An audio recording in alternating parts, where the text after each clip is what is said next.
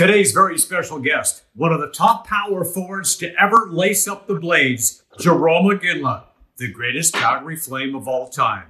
Joe Tilley's Great Canadian Sports Show, coming up!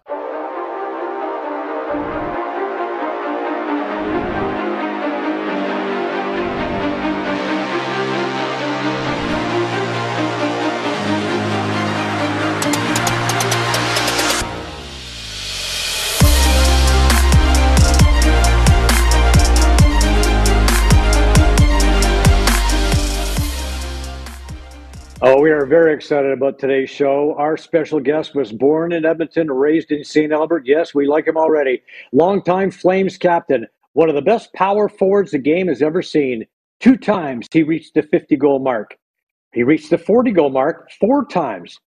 30 goals or more, 12 occasions, including 11 in a row. 1,554 NHL games over 22 seasons with the Flames, Penguins, Bruins, Avalanche, and Kings. 625 goals, 1,300 points, a 4-time All-Star. He won the Rocket Richard Trophy twice, the Art Ross Trophy, Lester B. Pearson Trophy, 2 Olympic gold medals. In 2021, last November, he was inducted into the Hockey Hall of Fame. Ladies and gentlemen, Iggy, Jarome Iginla. Jarome, welcome to the show. Hey, Joe. Thanks for having me. Well, you know, you're born in Edmonton, born in Edmonton, yeah, at the hospital in Edmonton, raised in St. Albert. Of course, I'm from Edmonton too, just south of you. I live just off St. Albert Trail, as a matter of fact, in Dovercourt. We had some pretty good hockey teams, but none of us ever made it to the show. Tell us about your best, fondest memories of growing up in northern Alberta. Yeah. I was born in Edmonton, and then I moved to my mom. I lived with my mom. My parents were divorced when I was very, very young. But my dad still lived in Edmonton. I was very close with him, but you know, he had a young family, and I grew up with my mom, and we moved to St. Albert from Edmonton at age seven, and it was a great move. My grandparents lived there. It was a wonderful community, a really, really good sport community. And my mom put me in with my grandparents, put me into as many sports as they could. You know, and it was a great community for that, from school sports to community sports, you name it, from hockey, baseball, bowling, basketball, volleyball, badminton. I played them all. My mom said I had so much energy, and she needed to keep me out of trouble. So very fortunate that that they did that. Well, that's always a good way to get our energy out there, to expend our energy in a positive way. I just want to say that John and Brenda from the Dairy Queen, John and Brenda Power from the Dairy Queen in St. Albert, were just so they said you were an amazing young fella. So I wanted to throw that in there. They're here. So I want to talk about your handle here, Jarome. Okay, so Jarome Arthur Lee Adekunle Teague Jr. Elvis Iginla. How did that name come about? Was there you had to get all the grandparents or uncles in there, or what? How'd that happen? Yeah, it'd be better to ask my dad, but yeah, I've asked him before too, and the names are my dad immigrated from Nigeria when he was 17, 18, and so those names, Jarome, that's what him and my mom liked. My mom wanted it a little bit unique, so she put in an A instead of an E after the J, so it's Jarome that way. And then Right. Arthur Lee was one of my dad's names when he was is one of his names. And then Adekunle, that was my dad's name, and I don't quite pronounce her as well as he does, Adekunle. And it was his name in Nigeria, and when he moved here, he thought it was too hard to pronounce, and it would have been an issue. So he changed it to Elvis. And as you see in my names, Jarome Arthur Lee Adekunle. Tijani was my grandfather's name in Nigeria. So that's where that one comes from. And I'm a junior. And we said Elvis, that's my dad's new name. When he came over and switched his name, and Iginla. So that was a combination. It was pretty wild. I kind of... people always growing up, they would never believe me I had those many names, and but but actually now moving to BC on my birth certificate, I have all those names.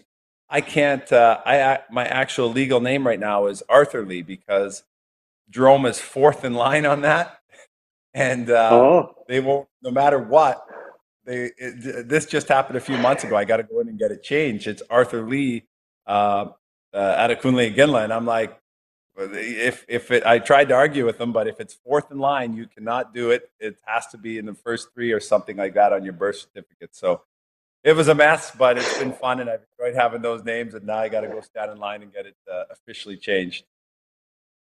I know exactly what you're going through. I was a junior too. I was Clarence Joseph, and so on my on my driver's license, I'm Clarence, and on my passport, I'm Joseph, and it's very confusing. And my last name is Tillapa, and I go by Tilly. So I have all these aliases as well, so I kind of know what that business is all about. So tell us about any challenges that you had growing up in terms of your sporting career. Uh, well, I don't know if yeah, there was challenges. There was challenges, and it was just, I had an amazing childhood, and it was, lots of love. And like I say, I grew up with my mom, but I spent a ton of time with my grandparents. But my dad had a new young family as I got older, and my oldest younger brother is 6 years younger, and then I have two brothers and two sisters with my dad's side. So, and they still lived in Edmonton. So it was awesome. I just felt like, people were always happy to see me, and my grandparents were, I spent a lot of time there after after school. But, sport wise, getting into the sports, I was fortunate to make the younger teams as a first year. So it was usually working 2-year blocks. So baseball and hockey were my two favorite sports. And when I made the hockey team, say Adam, I started hockey at 7. I'll go back. I started hockey at age 7, and I wasn't very good. I was the bottom player, in the bottom league, a novice C, and it was just fun. I just went out and just enjoyed it, played, practiced. Right down the street from my grandparents, there was in Braeside, there was an outdoor rink, so I would go there after school pretty much daily, and started getting better. Next year, I made the next league up, and it was Novice B. So it went Novice C, Novice B, Novice A. There was no rep teams. And then, so it was another good step, and I got better. And by the third year, they changed the ages, so you had 3 years of the one league. By age 9, I was now in the Novice A, and I was pretty good on my team. So I started to catch the older kids, and I mean the kids that started earlier. But age 10 was rep team. So then I tried out, I made it, and I was the only underage to make it. And that was a good year. It was fun. I got to play with the older kids. But the hard year, to answer your question, was 12. 12 was first year again, Pee Wee. Second year, Adam, I was a second year. It was fun. I was the only returning player. But Pee Wee, again, I made it as a first year, and I was the only first year to make it again. And it was a little bit hard. It was kids coming into their teens, you're 12 and 13-year-olds together. I was the only underage. So, like, as far as being a rookie and when you're younger, nobody really cared about ages, but by 13, they start to, try to have the rookie veteran thing. And it wasn't as fun of a year. And also it was a year where it got a little bit more serious and I wasn't getting a chance to play as much. So it was a challenging year. It wasn't as fun. It was still fun. It is hockey. But it was like where you're missing the odd shift or you're not on the power play anymore and things like that. It's not your turn up. So it was one of those years. It was a hard year. It was a good learning thing. My mom had to talk to me about teenagers and it just was a little bit more challenging on and off the ice. But the next year at 13, it was awesome. It was I was a veteran again, and I appreciated hockey more than ever. I got to play a ton. I know it's funny talking about veterans and rookies when you're 12 and 13 years old. It shouldn't be an issue, but it is. And now I coach. To break off there, I coach now 13 and 14-year-olds, which is this bantam, and I can see some of the same locker room stuff and teenagers learning to be good teammates and accept one another and have good attitudes and different, ice time's not always the same in different spots of the game. So I see what they're going through, and it brings me back to when I was right around that age for sure. So you're 12 years old. You're struggling a bit. You're not getting the ice time you want. What motivated you to stay with it that you can sort of pass on to those kids you coach today that are 13 and 14 years old and wondering if maybe they should give it up or?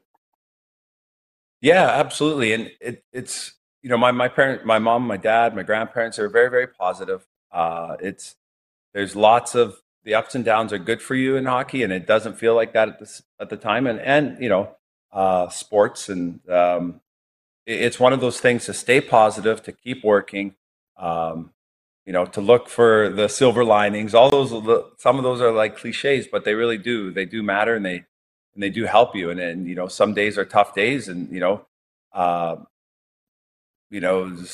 sometimes you need to get away from hockey too. Sometimes as kids, and even as an NHL player, is you think about it all the time. You think about your sport all the time. How can I? And all you really, you want to make sure you're still enjoying it, but also with a growth mindset. Like at 12 years old, it wasn't about how good I could be at 12 years old. It was about trying to work to get better and enjoy the sport. So, I spend a lot of time at the outdoor rinks. I spend a lot of time shooting balls, shooting pucks, trying to get better. And I think the biggest thing yeah, sure, there were kids that grew. It's kind of an age where also I left that out. It's a big, it starts a puberty, right? So as a teenager starting, sports it can all of a sudden it was hitting, and you're going against some really big kids, and I wasn't very big. I was a late grower. I was small. So it was intimidating too. And, but, there were kids that were better than me, and that was fine. But it was just more focusing on myself and trying to enjoy what I did, but also just working to get better and not worrying that I wasn't the best today, and just trying to get better as my own self and player. And I think that is having that growth mindset and finding ways that I can look at my game and see, yeah, I'm improving, but most of all, finding ways to enjoy that work and enjoy the game.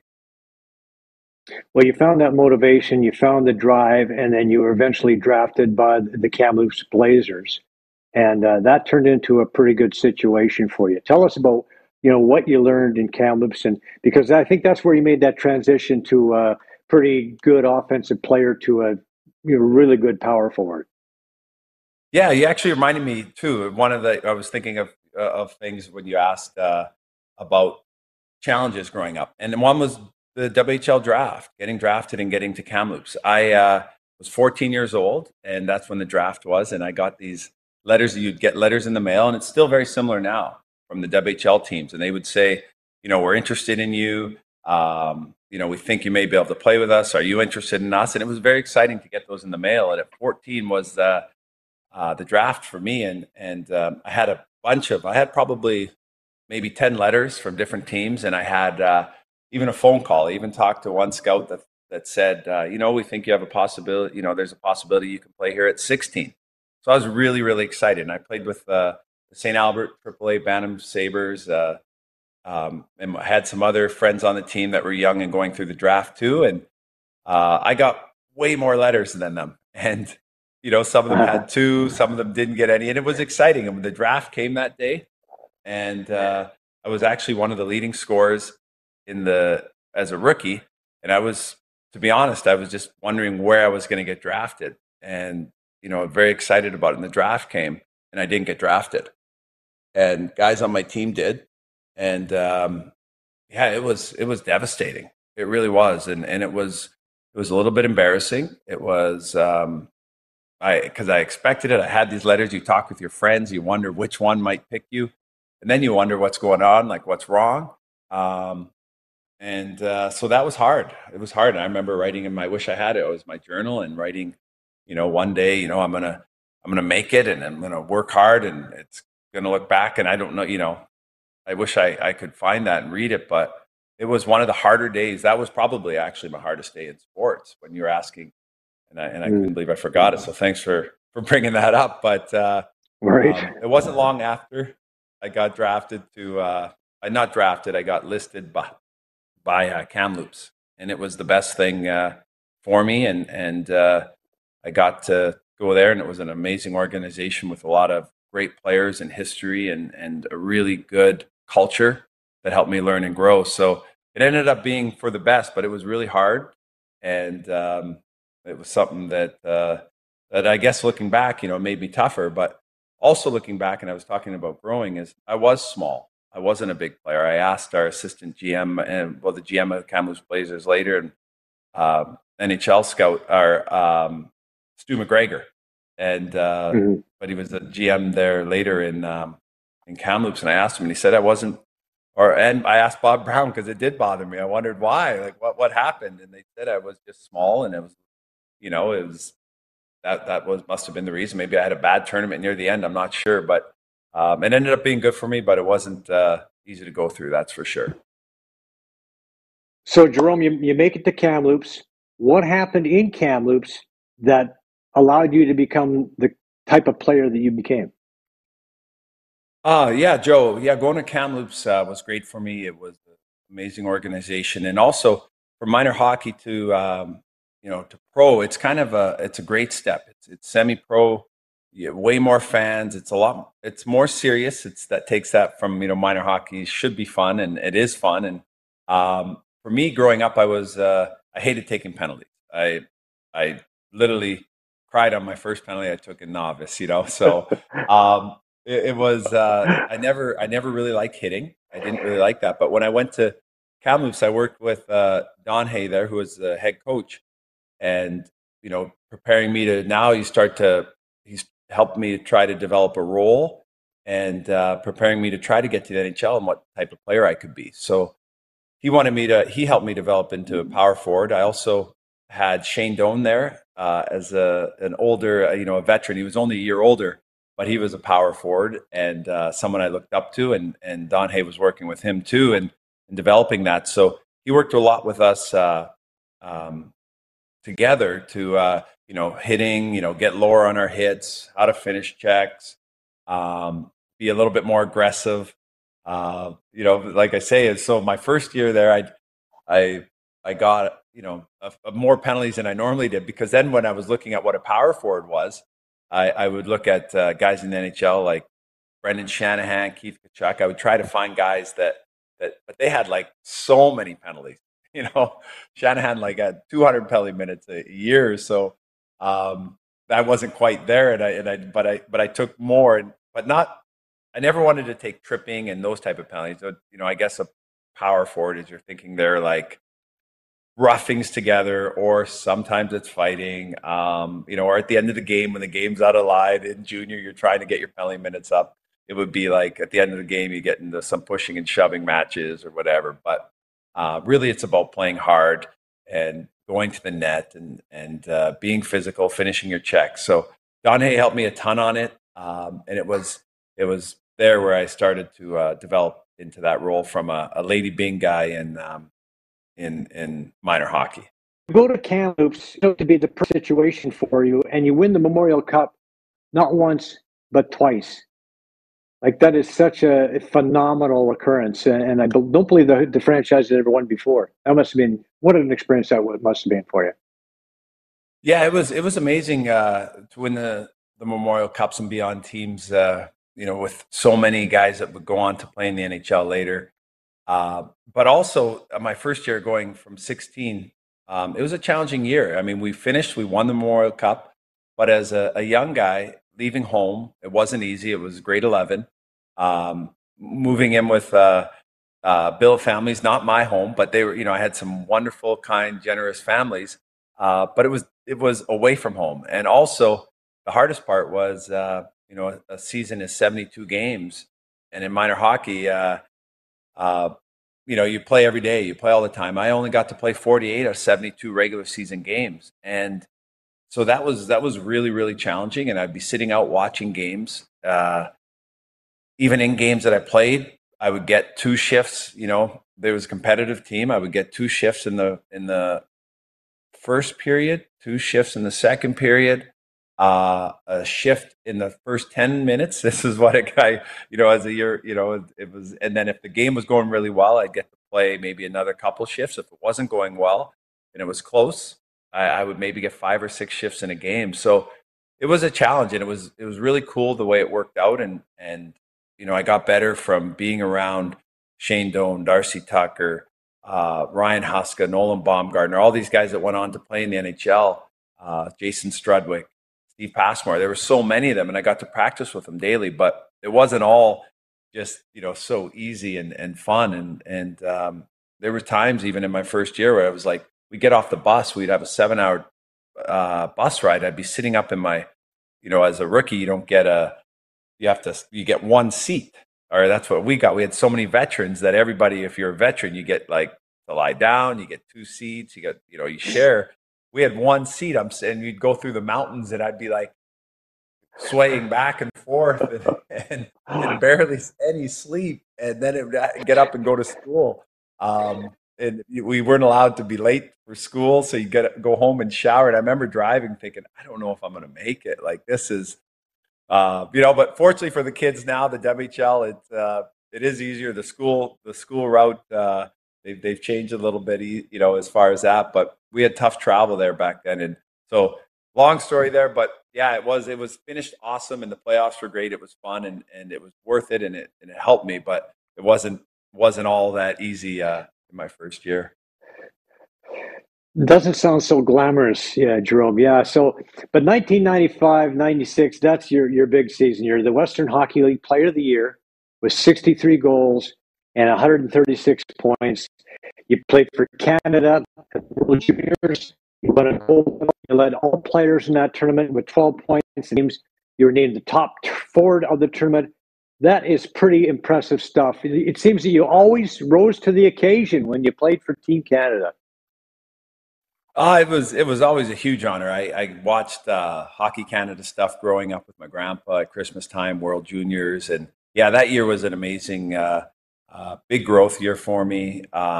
It was so much fun. Our coach Ed Dempsey, Don Hay, had moved on to the NHL after winning the Memorial Cup at 16-17. So I was 18 that year, and we still had a good team. And Nat Don McKelly, he played in the NHL, and he was a line mate. He was a year older. He was an awesome player, had an amazing career over in Switzerland after leaving the NHL. But yeah, so we had a lot of fun. Our coach played us a ton. So it went from 16 not playing much. At 18, he'd be like, "Can you go again? Can you go again? Can you go again?" So it played a lot, but that meant some other poor younger guy wasn't playing as much. But hopefully they got to play a lot when we left. But it was really, really cool. And it was junior gets a lot.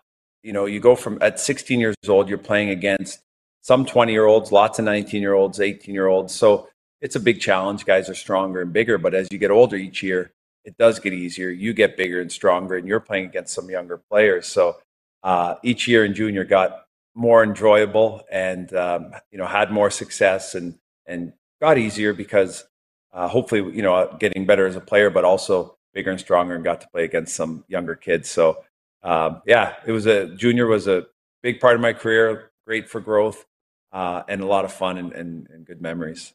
A challenge for you because you're drafted by the Calgary Flames after growing up as an Edmonton Oilers fan. Was that a challenge for you? No, it wasn't. It was to get to play in the NHL, any of the teams, I would have been thrilled. And then it was cool. I guess it would have been a challenge for my friends and my family. And I worked to convert some, and some guys, some of my friends would be like, "Oh, I'm a fan of both." And, I have one uncle I grew up with. I could never get him to convert. he really pained him. He pained him that I played for Calgary. And if we were playing head to head, he just couldn't. He wouldn't really tell me that, but I could tell deep down he wasn't really cheering for the Flames. So it was awesome. It was fun. It was great to be that close to home. Have my mom and my dad and my grandparents be able to come down to games, friends. It was really, really neat. But it was also, some people ask me, like Dallas, they were such a good team.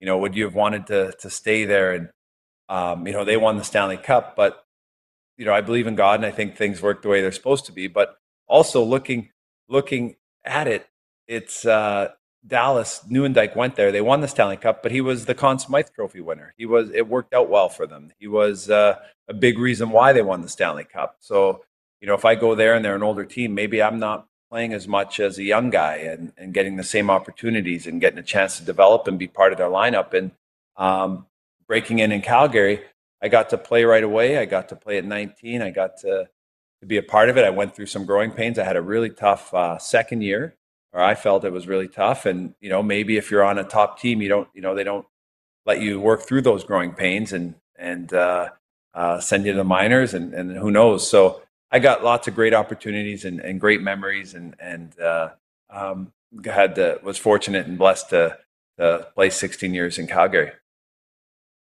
Well, there are those deals that are good for both teams, and that certainly seems like it was perfect for the like Flames are going to say, "Oh, well, wish we hadn't made that trade." Stars aren't going to say that, "Well, wish we hadn't made that trade," because it worked out so well for both teams. Even though you had the as you mentioned, some issues in the second year, that first year was pretty darn good. Second in the Calder Trophy voting, you had 50 points. Which led all first-year players in 96, 97. We're in number 24 that first year. Why number 24 and why the change to 12? Yeah. I got given 12 in Kamloops. It was growing up, I was like 18. I loved 88s, and Kamloops, that was my number. And I just got used to it. And then when I got to the NHL, 12 was taken on Calgary by Paul Cruz. And during partway through my first year, Paul Cruz got traded, and number 12 came available. So they asked me if I'd like it, and if you don't jump on it, it's probably going to be, in my mind, 12 looks like a good number, right? So it's going to be gone. But no, so I did take it there about halfway through my year, and glad I did. It just was what I was comfortable to, and I'm sure 24 would have been fine, but no superstition or anything, just what I was used to. Well, 12 is a very powerful number. It has a lot of significance for me and a lot of my friends. And you were a powerful player, that's for sure. Now, 2001, 2002 was your best season. You won the Rocket Richard Trophy with 52 goals. You won the Art Ross Trophy with 96 points. You also won the Ted Lindsay Award as the NHL's top player, selected by the players. I think at the time it was the Pearson Award. Tell us about that season and how 2001, 2002, that's when you're really starting to come into your own, isn't it? Yeah, I gained a lot of confidence that year. And I think it really started, there was a lot of things that came together that year, but in the summer, getting a chance to get a late invite to Team Canada. Simone Gagne there was a camp in Calgary, and it was where they do the pre-Olympic, and they have, I don't know if it was 50 players or what it was, but I wasn't invited to that initially, and I was fine with that. I mean, in my mind, those are some of the best players in the world, and I didn't put myself into that levels. And I would have loved to be there, but I was fine with not. And Simone Gagne got hurt after the first day, and he had a groin issue, and I got called, and I came in after the first day, and I always figured, I wondered if I just got a call because they knew I was in Alberta, or was I really that, or was I next? I never really asked, or was I next on the list? Mm-hmm. You know what I mean? I just missed.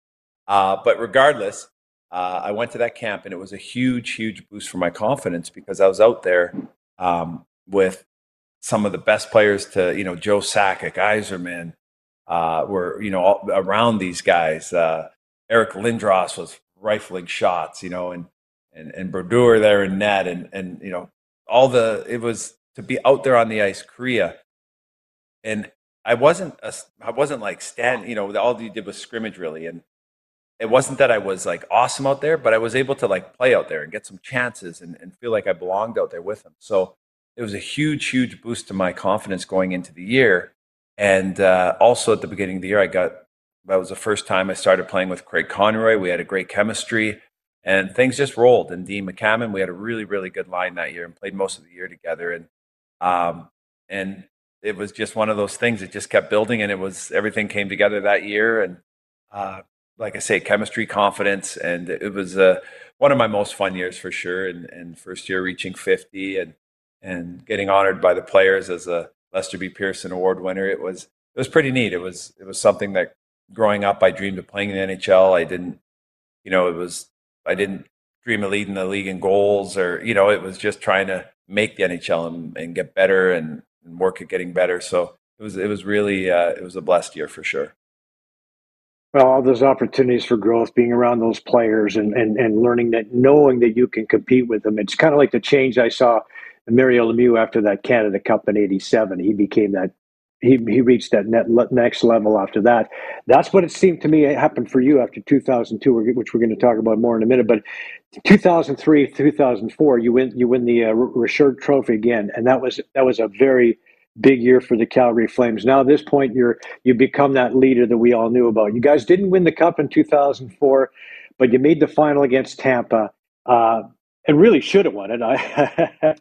You had a shot to win it in Game 6, thanks to you setting up the game winner, against Tampa in Game 5, and then helmetless, no less. And what a great pass that was!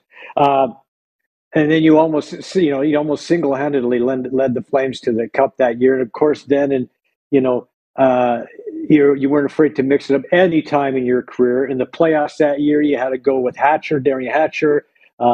You threw bone-crushing checks. You had the scrap with Vinny Lecavalier, and that was a legendary tilt. We're talking about the Stanley Cup Finals here. You don't see a lot of scraps in the Stanley Cup Finals anymore, but your tilt with Vinny and you basically said, guys, hop on my back. We're going for a little ride here. I'm going to do whatever it takes to lead us to the promised land, include take care of Lecavalier. What was that? I'm pretty sure that you're the all-time leader in Gordie Howe hat tricks. Probably have more Gordie Howe hat tricks than Gordie Howe had. By Gordie Howe hat tricks, I'm talking about, of course, a goal, an assist, and a fight in a game, in addition to those bone crunching hits he used to throw. What was that experience like, 2004, despite the fact you came up just short, even though that Martin Gelinas goal was definitely in, as we saw in the replay.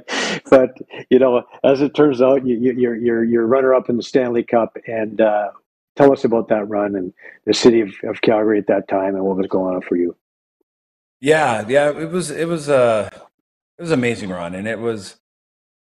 I look back and obviously I wish that goal would have counted and given us a few minutes to go to win a Stanley Cup. But at the same time, I'm very thankful that I got to go through that experience with the team there in Calgary. It was, we were one goal away from winning, but looking at it, I got to see and I got to be part of a team that came together, that had so much fun together, that you hear about the winning teams. And I got to do it at different ages and, in Kamloops and stuff, but watching the NHL and hearing about it and the camaraderie and getting to see it and getting to see different guys be heroes on different nights. And it was really hard not winning it, but it was awesome to go through it. And I think back to each series and the way, we weren't expected, we were underdogs, but all of our guys, if you go through it, late Steve Monador, he scored a huge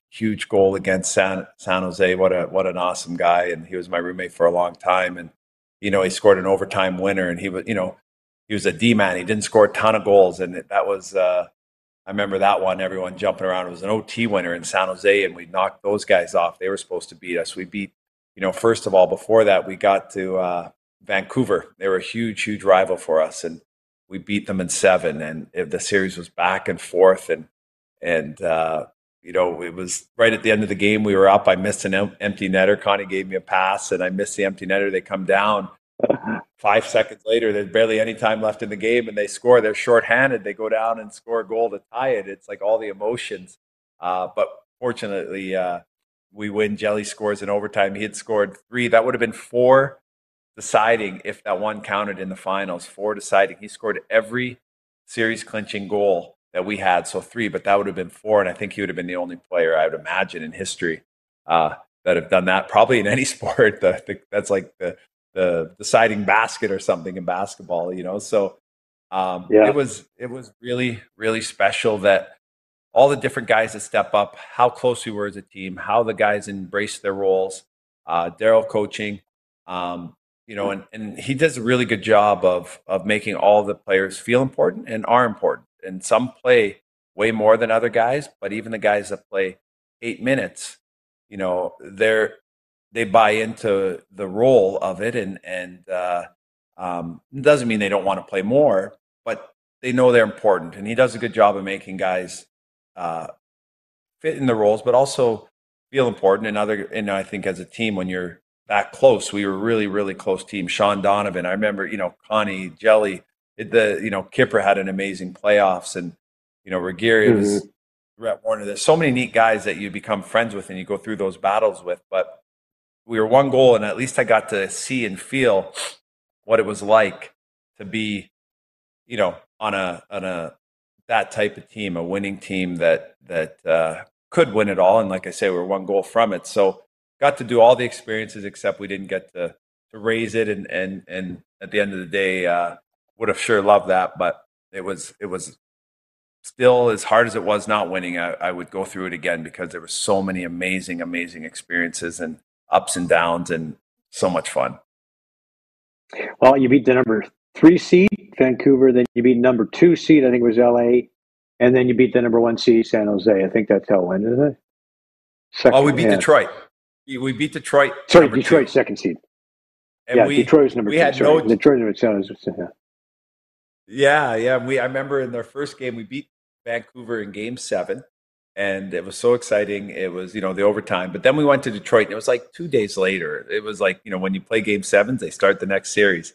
So we flew to Detroit, and I think we got beat like 5-1 or 5-0. And I remember sitting on the bench in the first, after the first game, going, oh, well, not, oh, well, it's like, at least we made it here, and what are our chances? They have Brett Hall, Shanahan, Yzerman, the Hatcher, Cujo, and they were just loaded. And, Matthew Schneider, all these guys. And somehow we, I shouldn't say somehow, Kipper absolutely stood on his head and played unbelievable. In that whole series, we'd win games like 1-0, 2-1. And we won it in 6, and it was shocking. It was really, really cool. And I wouldn't want to play him again. Let me at that time. I don't know if we'd win another series against them the next time, but that one series, Kipper was just amazing. Right, and that's where you had that great scrap with Hatcher too. I mean, that was that was a spark. That was the TSN turning point, if you will. I think of that series when you decided you're going to take on Hatcher, and that worked out pretty well for you guys. So you come up short against Tampa, even though you probably won that game. But anyway, you had a lot of you followed that up with a gold medal performance at the Canada Cup, and you had a lot of career milestones, including fortunately with the Flames still you got your 500th goal. It came January 7th, 2012 against the Minnesota Wild. And it's your 500th goal, all with the same team. Not a lot of players can say that. Tell us about that goal. Oh, I see the highlight. It was an ugly goal. Hey, just throwing it to the net. It went off of there, skating in. It was cool that it got to be in Calgary and got to be at home. But highlight-wise, I wish it was a little nicer. If I was being a little bit spoiled, I show my kids. I was very, very, very blessed to get to 600 too, and it's literally just as ugly. They're both off of somebody else's skating in, and it's like they don't think I scored any nice goals, Right. But Vic, let's roll that one, Vic. Roll the number 600 too. Roll the number 600 too. So this is against now you're playing with Pittsburgh. You go Pittsburgh, Boston, and Colorado. And that's where you got your 600th goal. Vic, if we can find number 600. This is, again, you talked about what kind of goal it was. You had a lot of great goals, Iggy, breakaway goals, shootout winners, phenomenal goals, tic-tac-toe passing plays, all that kind of stuff. But it just so happened that those 2 milestone goals, number 500 and number 600, just happened to be not quite the kind of goals we were talking about. Number 600 was, it was a centering pass that went off the skate of Jake Muzzin. We just looked at that the other Yeah. day. And that's goal number 600. Not the prettiest, but as they say, a goal is a goal is a goal. And I think, that means, hey, goals are like kids. You love them all the same, right? But that's the thing, is as much as I'm making fun of it, I'll tell you, I was happy to get all of them and take them all. And here's the one you're showing. I try to pass it to the front. I don't even know. Oh, maybe I'm going back door to Duchesne or something, and it goes in off of Muzzin Right. skating it and 600. But yeah, that was a huge thrill for sure. And I never dreamt growing up I would get 500 goals in the NHL, 600 goals. When I first started, and you start to do the math, it took me a while to get to 30. And my first 30 goal season, I think, was in my fourth year. And, you start to, I've never dreamed, if you try to do that 20 times, you know what I mean? So it was just, I was very blessed to play with a lot of great passers, people that set me up, and, back doors from Tanguay, Alex Tanguay, to Craig Conroy. I love playing with Camilleri. There's different guys over the time. Theo Fleury, I got to break in and play with him early in my first few years. Learned a lot from him about goal scoring. So yeah, it was fun. But like you say, Joe, as much as I make fun of it, I loved all the goals. I didn't care if it went off my butt, whatever it was. You go to the net, off my arm, I'll take them all, and happy all this, all the same. But now when I show my kids, the only thing is when I show the kids the highlights and they see the 500, 600, they're like, well, you weren't very skilled, Dad, So it's not the same. That's grainy and be like, look at this 1996 goal, you know what I mean? So way back. So it is what it is. And, they probably wouldn't listen to me anyway, as far as the skill. So. Well, if your kids are watching, trust me, guys, your dad had a lot of really nice goals. And you know what? And I'll tell you something else. He got to those dirty areas so he could get the ugly goals too, right? So you had stops in Pittsburgh, Boston, Colorado, and LA. But you left the Flames, and that couldn't have been easy for you because, that was your team. You were the guy. You were the captain. 8.5 years you were captain of the Flames, and you were the team leader. You were the man in Calgary. That couldn't have been easy to leave, but but the Flames were rebuilding, and it was a deal they decided it was best for the team, right? Yeah, no, it wasn't easy. It wasn't easy at all leaving. It was for a number of reasons. Firstly, that leaving, it was, the goal was to try to win a Stanley Cup in Calgary, and really wanted to do that, and amazing fans. And, the Red Mile started during the 2004 run, and the Sea of Red, and just dying to get that back. And unfortunately, it didn't happen. And so that was hard to shut that chapter, and know that, as a athlete, it's important to be positive, and you're always thinking how you can, next, okay, how can I work towards the next thing? And, tomorrow's going to be better, and, next game and next season. And now that dream was done. And so now it was about trying to follow, trying to win a Stanley Cup. And yes, they were rebuilding. It was good for Calgary to get some assets and draft picks or whatever they chose to do, but draft picks and prospects at that time. But also for me, it was, I look back at, I was comfortable. My family, we had kids there. We grew up there. I had been there since 19. And now it's 36. So it was a long time. And it wasn't easy. It wasn't easy deciding to, but it was the right thing to do for me, because a goal was to try to win a Stanley Cup. That's what I was playing for. And I look back and I get asked, would you do it again? Was it the right thing, or would you just stay? And I'm happy I left. I'm happy I tried. It didn't work out. I didn't win a Stanley Cup, but had many amazing experiences after that. And, I went to Pittsburgh and had to learn how to, now I was a new guy in the locker room, and trying to fit in and try to help them win. And it was great until we ran into Boston in the semifinals. And it was a tough series, and we lost a lot of close games, and all of a sudden we got swept. So that one hurt. But The next year, getting to go to Boston, I was very, very happy they gave me the opportunity to go there the next year, and it was a great year.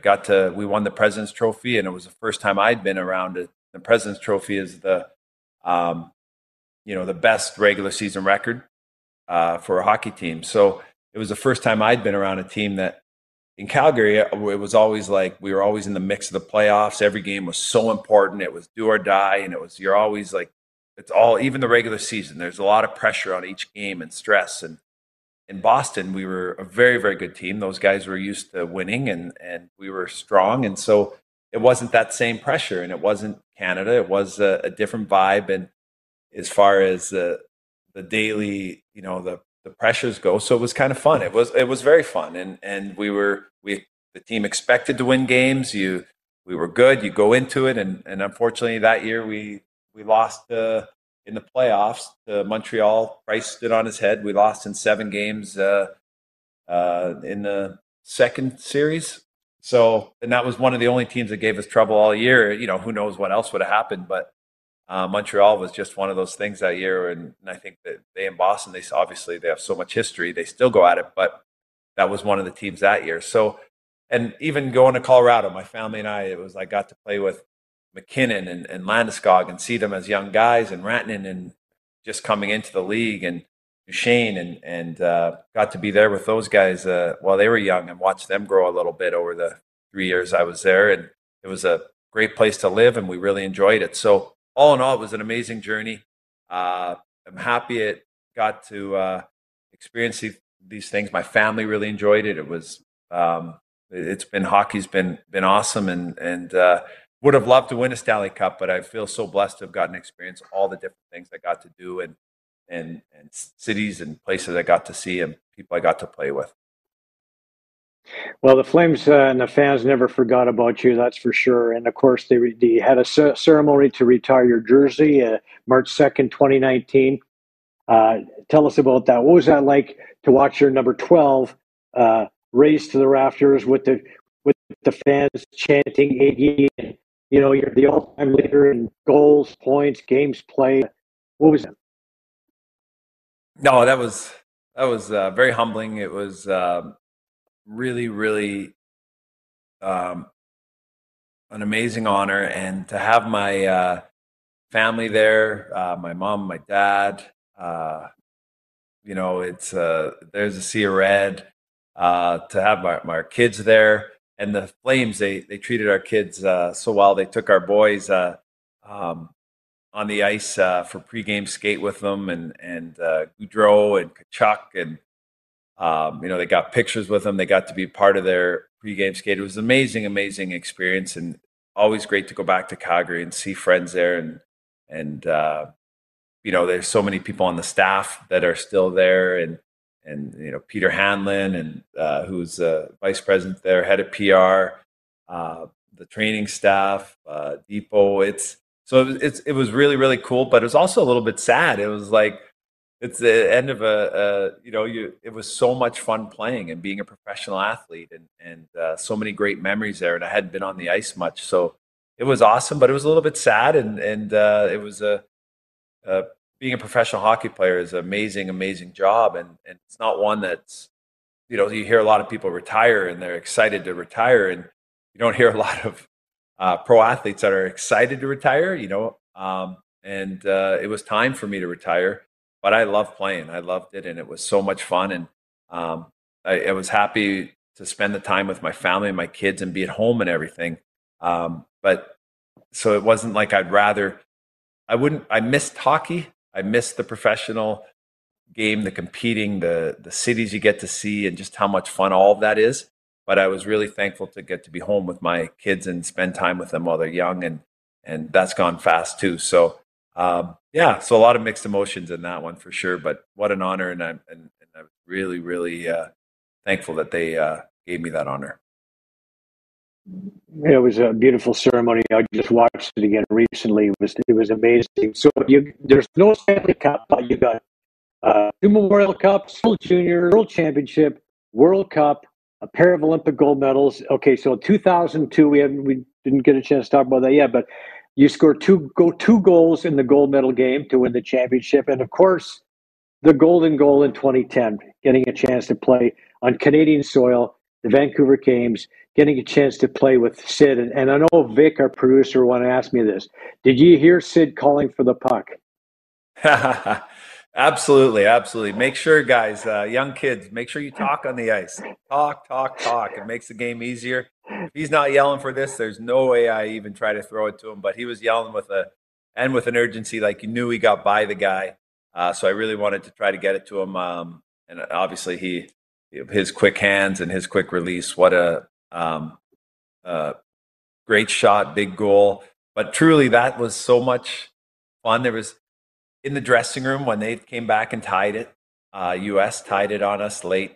It was like so nerve-wracking getting ready to go into the overtime because you're an athlete but also a fan, and going out there, it's going to be something we're going to remember forever or hear about forever. So it could either be really, really positive or not. But as an athlete, you sign up for those things, and it is. I always believe the more things on the line, the more fun it is to play, and especially when it goes well. And that was felt like it was a Pee Wee memory, like our dream from Pee Wee, getting to throw our gloves around, Sid, like being on home soil, the fans and the electricity. It was so cool, and what a neat moment, and very, very blessed. Yeah, it was fun and great to see all the time. Every time I see a highlight of it, it's always going to make me smile. It was neat. Well, you did it from your knock on the play, and you still managed to get the goal to Sid. And how determined were you guys? Because, like you said, 24 ticks left, the Americans scored to tie it, and now they've got all the momentum, and now you're going overtime, and the whole freaking world is watching this game. Certainly North America, and certainly Canada. Did you feel some pressure there? Oh, absolutely. Yeah, we felt pressure. It was. And they beat us in the round robin too, and it was when you're playing that game and you're up with a goal left with a few minutes, you're up a goal with a few minutes left in a game. You're trying to keep playing, but you're also you're watching the clock. You're trying not to, but each minute matters. Each minute, and now you're under a minute, and it's a tight game, and we have some of the best defenders in the world. We're that close. So when they score, it stings. It stings. You're that close to a gold medal on home soil. We go into the locker room. It's quiet. There's for the first 5 minutes in there, there's not a lot of talking, and it's like, man, we were that close and we let it slip away. Or get out of So, but then I think it was Niedermayer, and I think he said. Scott Niedermayer, he was our captain. I think he said someone's going to be a hero tonight, and then we start getting each other going. And then Mike Babcock, he was a good leader, and he came in as a coach and got us refocused. And now we're recharged. Now we focus not on what ifs or what the bad side if we don't win or anything like that. You try to just put all your focus into what do we need to do. Let's be positive. Let's go work. Let's go have some fun. We're in the overtime. Someone's going to be a hero tonight, and fortunately. It did work out that way, and Sid got that big goal. But yeah, lots of nerves. It's funny because when you're in those type of games, when you're on the bench, you're a fan. You're watching, you're excited, you're a little bit nervous. And then when you go on the ice, you just go, go, go. You just work away and compete and play. And it's easier to be playing in those situations than being on the bench as a fan and being nervous or not getting much in the game. So yeah, it was really, really cool and a neat experience about all those sport things you hear about staying positive, about focusing and staying in the moment. It was one of those that, was for the rest of our careers, I'm sure we all got to draw on and learn from firsthand. I can remember it just like it was yesterday. It was so exciting and so much fun. And everybody was just on their feet going, yeah, unbelievable, hugging, and we're just watching on TV. But I can just imagine what it was like being there. Now, I was fortunate enough to be there last November when you were inducted into the Hockey Hall of Fame, and Mark Messier doing the honors, no doubt, no less, right? And of course, yes, you won the Mark Messier Award as well. I forgot to mention that. How cool was it to have to have Mass give you your plaque and do the induction? Oh, it was really, really cool. It was very, very surreal, the whole experience. Mark Messier grew up in St. Albert. It was something that being a young St. Albertan, growing up there too, we all knew about Mark Messier. We followed his career. I followed it growing up. He was one of my favorite players. He was one of the first power forwards that I looked up to, played with heart, determination, had skill, won. What a great leader. And then being from St. Albert, even more so. So yeah, it was a really, really cool moment, but also very surreal. Like he's handing, what an honor for me that he's handing me the plaque at the Hall of Fame, and I'm in the Hall of Fame because it's to see past players there, to have my wife there, Kara, kids, her parents, my parents, and it was, life goes so fast, as you know, and as you get older, it goes quicker and quicker. And when you're a kid, you think, oh, it doesn't go that fast, but man, it's gone so fast, and my career went so quick, and I got to be in the Hall of Fame, and Mark Messier is handing. It was really, really neat. It was something that I didn't expect growing up. I dreamed of playing in the NHL. I dreamed of, you make it, you want to just stay in the NHL. It's an amazing league. It's fun. People are always trying to get in and working away. And each year there's turnover. People are leaving the league. Other guys are breaking in. So you just work away to keep trying to get better. And then once you establish yourself and you're in, you want to work to try to now it's all about focusing to do everything you can to try to win. And, and you always want to win. That's part of being a competitor. But firstly, you want to be on the team. You want to be a part of it, right? So that's where your focus is, how you can find a role within the team. And then it's all about focusing, growing to be a better player, to help your team win and all that. And before you know it, career's over. 20 years went by, and what happened? And it was just a blink of an eye, and got to be in the Hall of Fame. So yeah, I've been truly, truly blessed, and hockey's been really, really good to me. I've made a lot of great friends, great memories, and got to experience things better than I even dreamed. So it's like you say, I got to win Memorial Cups and got to be a part of Team Canada. And growing up, I got to win provincials, all these things. I didn't get to win the Stanley Cup at the end, but I got to play 20 years and have an amazing, so many neat experiences and stuff. So no complaints, and just thrilled that I got to be as blessed as I was, and got to play as long as I did. Well, two of the greatest leaders in the NHL, all sports, incredible captains, both from St. Albert. What are the odds of that? But we do have some of the speech from the Hall of Fame induction, which I want to just play for you now. Vic, can we roll up? It's important for me tonight to thank Hall of Famer Grant Fuhr. Grant was one of my idols growing up in St. Albert, just outside Edmonton, and I was thrilled to play with him in Calgary at the end of his career. I also want to acknowledge Grant and the recent inductee, the amazing Will Ree, and guys like Claude Vilgrain and Tony McKegney and Herb Carnegie for breaking racial barriers in hockey. Being a young black hockey player, it was important for me to see other black players in the NHL. In my first year of hockey as a 7-year-old, a kid came up to me and said, "Why are you playing hockey?" Over the years, I would hear, "What are your chances of playing in the NHL? There's not many black players." I hear other stuff. Luckily, there was only a few. And I know it's thanks to guys like Grant and Willie who made me know that my dream of playing in the NHL was attainable.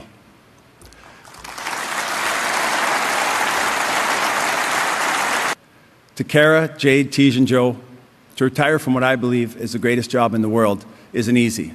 But having you guys to spend time with, to be a family, to coach, not you, Kara, you usually coach us, but I wouldn't trade it for anything. I dreamt, this is all, like I say, a little harder to believe. I dreamt and imagined how great it would be, the cities and countries I would see, the arenas, the players. I want to thank God for all his blessings. It's been even better than I ever dreamt. Thank you again for this incredible honor. Thank you. Well, that was pretty amazing. You talked about your family, and I just want to touch on it for a second. Your daughter Jade was invited to try out for the Canadian girls under 18s. Tej was drafted ninth overall in the WHA by the Seattle Thunderbirds. How good are your kids going to be? And Joe, Oh, it's Of course, right? yeah, and Joe, I'm coaching here at the academy. His draft year is next year into the WHL. Yeah, so no, it's been really it's gone fast. It's been awesome to be home and get to spend time with them, and we've that they've liked hockey has been a real treat for myself. It's been nice to share it with them, and yeah, Jade made the Team Canada under 18 team, and she was really disappointed in I think it was January or February where it got canceled. I think it was February for the World Championship. She was looking forward to be a part of it, but it did get rescheduled into June here, the women's. So we're waiting to hear where it is, but it's in June. So she's really pumped. We're all really pumped for her to get a chance to represent Canada on that U18 team. And then Tej, yeah, he just got drafted. He's to Seattle so that's very exciting. A new chapter. He's hoping to be out of the house next year and be living there at 16. So that all restarts. And like I say, he is luckier than I was, because now they do the schooling either online or they get it done in half a day. They don't have to have the same travel. And Seattle's a different travel schedule, different school schedule than when I was younger at 16. So you'd see it's going to be hopefully a little bit easier that wise, but it's going to be fun watching him, and I'm happy that he's following his dream, and it's been awesome to try to share stuff with them. And then Joe, I'm coaching now at Rink Academy Kelowna, and it's been a ton of fun. I coach him. He's 13. It's a team full of 13 and 14-year-olds, and they're a good team. It's great to work with them, and like I say, you're going through stuff. It's like I'm also a little bit camp counselor, as far as helping them understand, trying to help them be better hockey players, but also better teammates, and try to learn and grow in the game and off the ice, and how you treat each other how you'd like to be treated, make sure everyone's included and feels good, and the better teammates you can be, the better team you become, and more just better person you can be. So so it's been a lot of fun, and I'm enjoying it. It's been a real blessing to get to share sports with them and share hockey, and they don't always listen, or sometimes I don't think they're listening. Then I'll see them working on something that I'll see Joe working on something we talked about, but he didn't give me any acknowledgement that he was even listening. But so that's rewarding. But it's been awesome. Hopefully they they are enjoying the hockey, but hopefully they'll continue to play a long time. Their dream is to be pro hockey players for the boys, and Jade's going to college next year at Brown. So I'm excited for her to do that and watch her play there and enjoy the game. So hockey is it's been a great avenue, but also friendships and learning and growing. I love sports and for the experiences, but also for the friendships and learning the camaraderie and all that stuff. So that goes with it. So it's great that our kids are involved, and Kara's been driving around and working, and she's going to get a break hopefully next year a little bit. Hopefully two of them are going to be out of the house, and in a way, hopefully, I know we'll miss them, but they'll be following their dreams. So then she'll get a little bit of a break from some of the stuff, all the cooking and the driving and the planning and all the stuff that she's a big part of. Going to enjoy that time together, I'm sure. And what I'm hearing is Tej probably won't be standing on a bus holding onto the rail, swaying his way through the mountains like his dad did. That's right. It was. I remember exactly, going up there. I'm sure he will be the first year. I'll bet you that doesn't change as far as rookies only get one seat and not two and all that stuff. But they have a little bit different travel schedule, and if they are online in school, he can probably not have to get up at our 2 hours of sleep or whatever back then, or 3 hours. But it was good. It made me tougher. It was strong, and I'm sure he'll have his own. Rookie's a rookie, I guess. Hey. Yeah. Not as bad as he used to be, though. That's pretty good. That's so right. You touched on you talked about Willie O'Ree, and you touched on Grant Fuhr in your speech, your induction speech. Has the NHL improved the area of inclusion and diversity? Well, I think it's improved. I came in at a time in the NHL at a good time where there was more focus on diversity. And when I first got into the NHL, we had to do there was diversity program. I'm losing the word right now. What it was awareness for just the nationalities but what was acceptable. So we had to go to meetings as players. Each team every year had to. I'm sorry, I'm forgetting what the actual meetings were called, but you'd go and as players and learn what was not acceptable and as far as like different nationalities and racism and make in inclusion and being accepting, but also sometimes players would just throw out derogatory statements or names or whatever and not even understanding but it was the NHL did a good job of when I first broke in. Like I say, I was lucky that it came in a time where they were starting to put a focus on it where it wasn't going to be acceptable. And my time in the NHL, I didn't have many stories. My teammates treated me very well, and I know that guys before me didn't have as easy as I had it, and had more issues, and even still in places there's issues that kids shouldn't have to deal with, and there should racism and there's still room for improvement, and they're still working away at it. But it's a great game, and also a locker room. Of a hockey locker room is made up of so many different nationalities from around the world, and it's part of what makes it special. It's I can think of the Swedish players I played with, and Finnish players, and Kipper, and the different the jokes and the humor, and it's being able to embrace that, and it's not a bad thing, it's a great thing, and to be able to embrace that we're from different places and different cultures, and that's what makes a hockey locker room so special. And it's like 25 people plus the training staff plus the coaches. There's definitely keep going, and the game is for everybody, and find ways to make it more accessible for everybody is important. I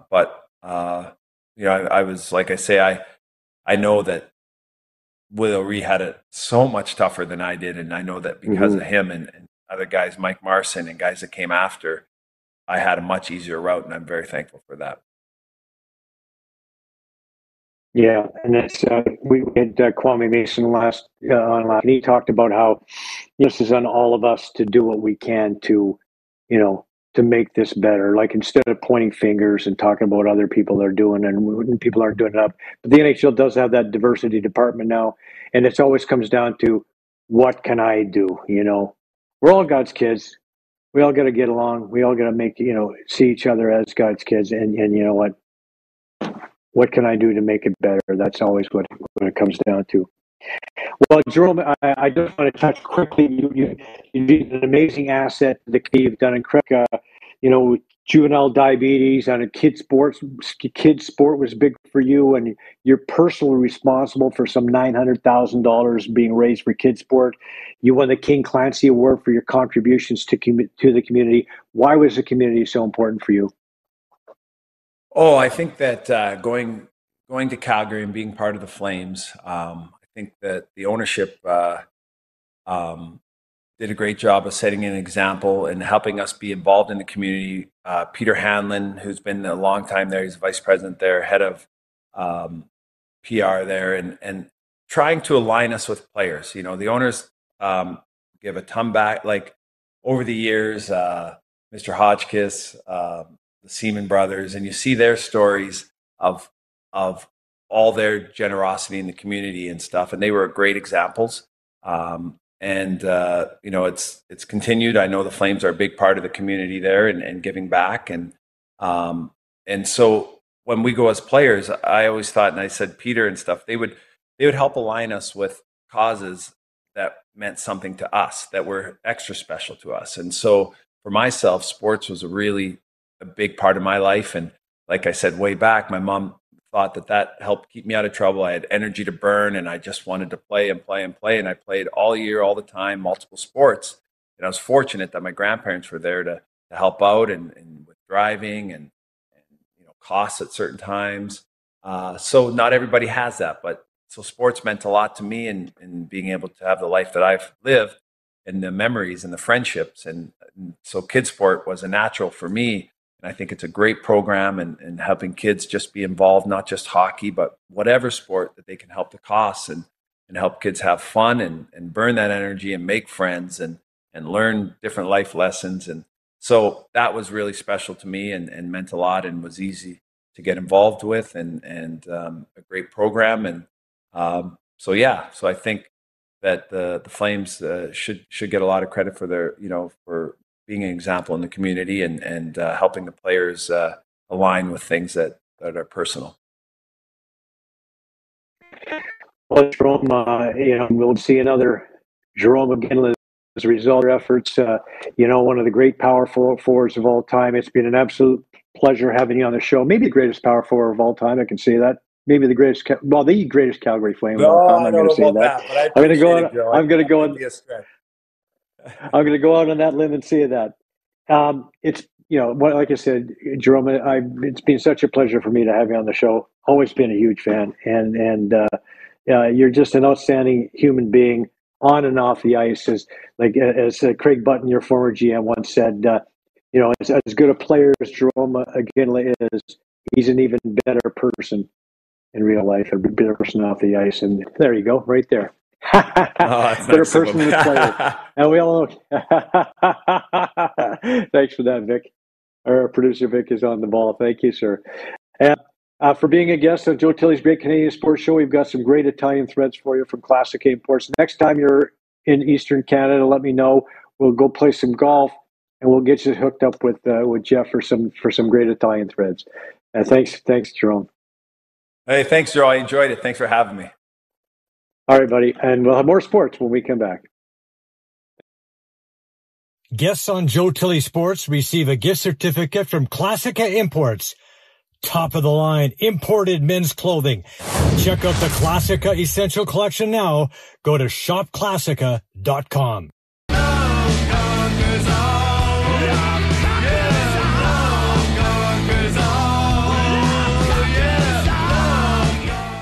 Hey, this is Tommy Graisley, aka Tommy Gunn.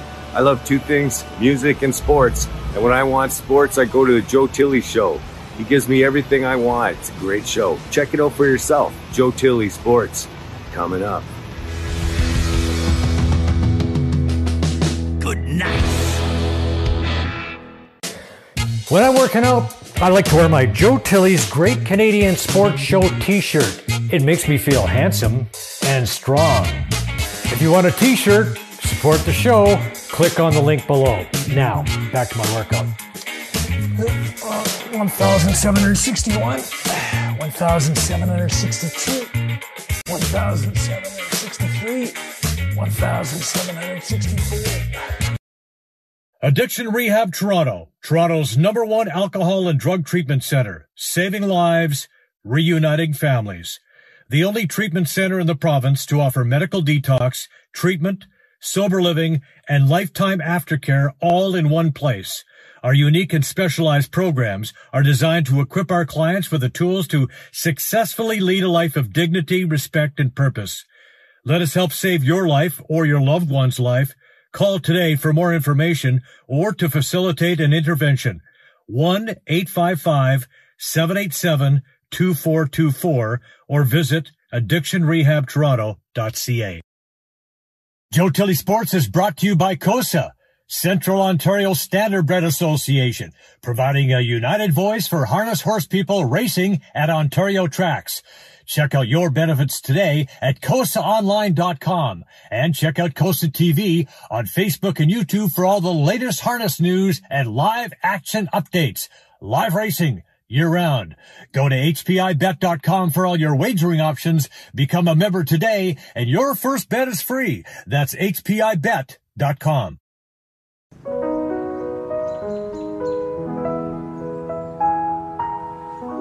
Slow play. It's a slippery slope. First you go looking for that lost ball, and then everything goes sideways. There are a lot of golfers on the course.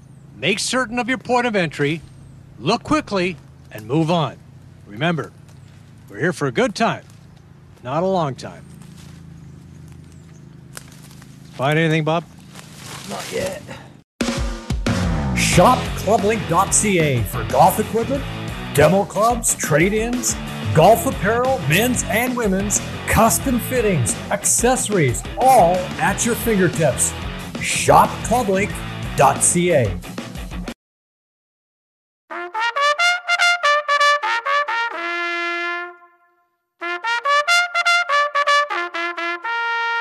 Moment. Sixth outside, control. Yes, and now my Kosa Swiss Docs pick of the delays. week. Last week I went to Mohawk for the second leg of the Ontario Girls Pacing Series. I decided to go with the long shot, Share the Moment. The number 3 horse didn't get a particularly good trip. Travis Cullen opted not to take her outside. Might not have made any difference anyway. Awesome Hill, the favorite, was the best horse in this night. Just Daisy made a late rally to finish second. Share the Moment was fourth. This week, Thursday night, it's a $42,000 final of the Girls Pacing Series. This time I'm looking at another horse with a price. Number 3, Village Jade with Chris Christopherou in the buggy. Came close last week. I think she might just pull it off and throw Awesome Hill and Just Daisy into the 135 exacta. Reminder, all the racing updates, visit Kosa TV on Instagram, Twitter, and Facebook. Go to hpibet.com for your wagering options. Time now for the Rycom Wrap, sports news that's close to home. Well, they're not looking much like a legitimate Stanley Cup contender, at least not these days, but at least, they got spanked by the Sabres. They blew a third period lead against the Canucks. Both home dates. I have to say I expected better, but they did manage to hang on for the win in Columbus. But they let a 3-0 lead slip away, and you can't win come playoff time without top-notch goaltending and defense. The Buds are not getting it done right now. But there's time to get this turned around. Congratulations also to Wayne Simmons on reaching the 1,000-game mark. It's been a tough go for the Rap Attack, yes, as well. They've dropped 6 of their last 8 games. The only win coming against the depleted net side. They've certainly missed Freddie, still with that knee issue. Malachi Flynn also missed that game against the Cavaliers. It's not that big of a deal standings-wise, but you'd like to be playing your best hoops as you head down the stretch.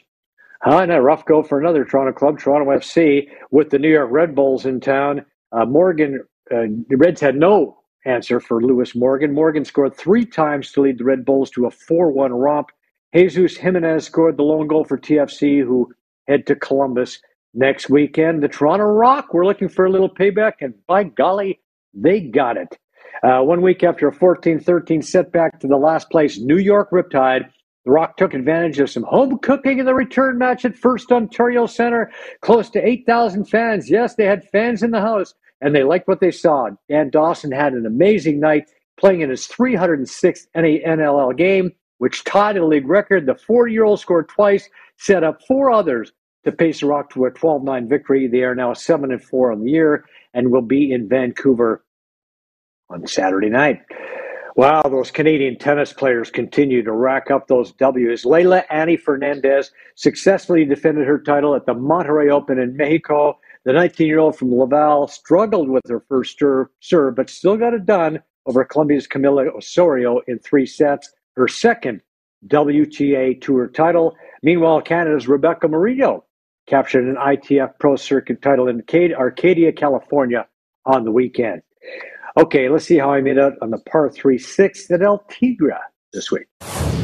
Okay, we're at the 9th hole here at El Tigre, and I want you to say hello to my little friend.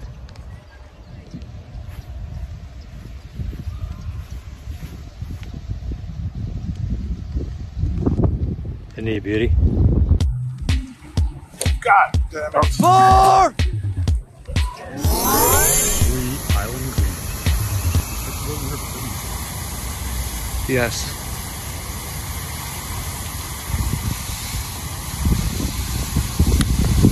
Hit that to 10. A little to the right.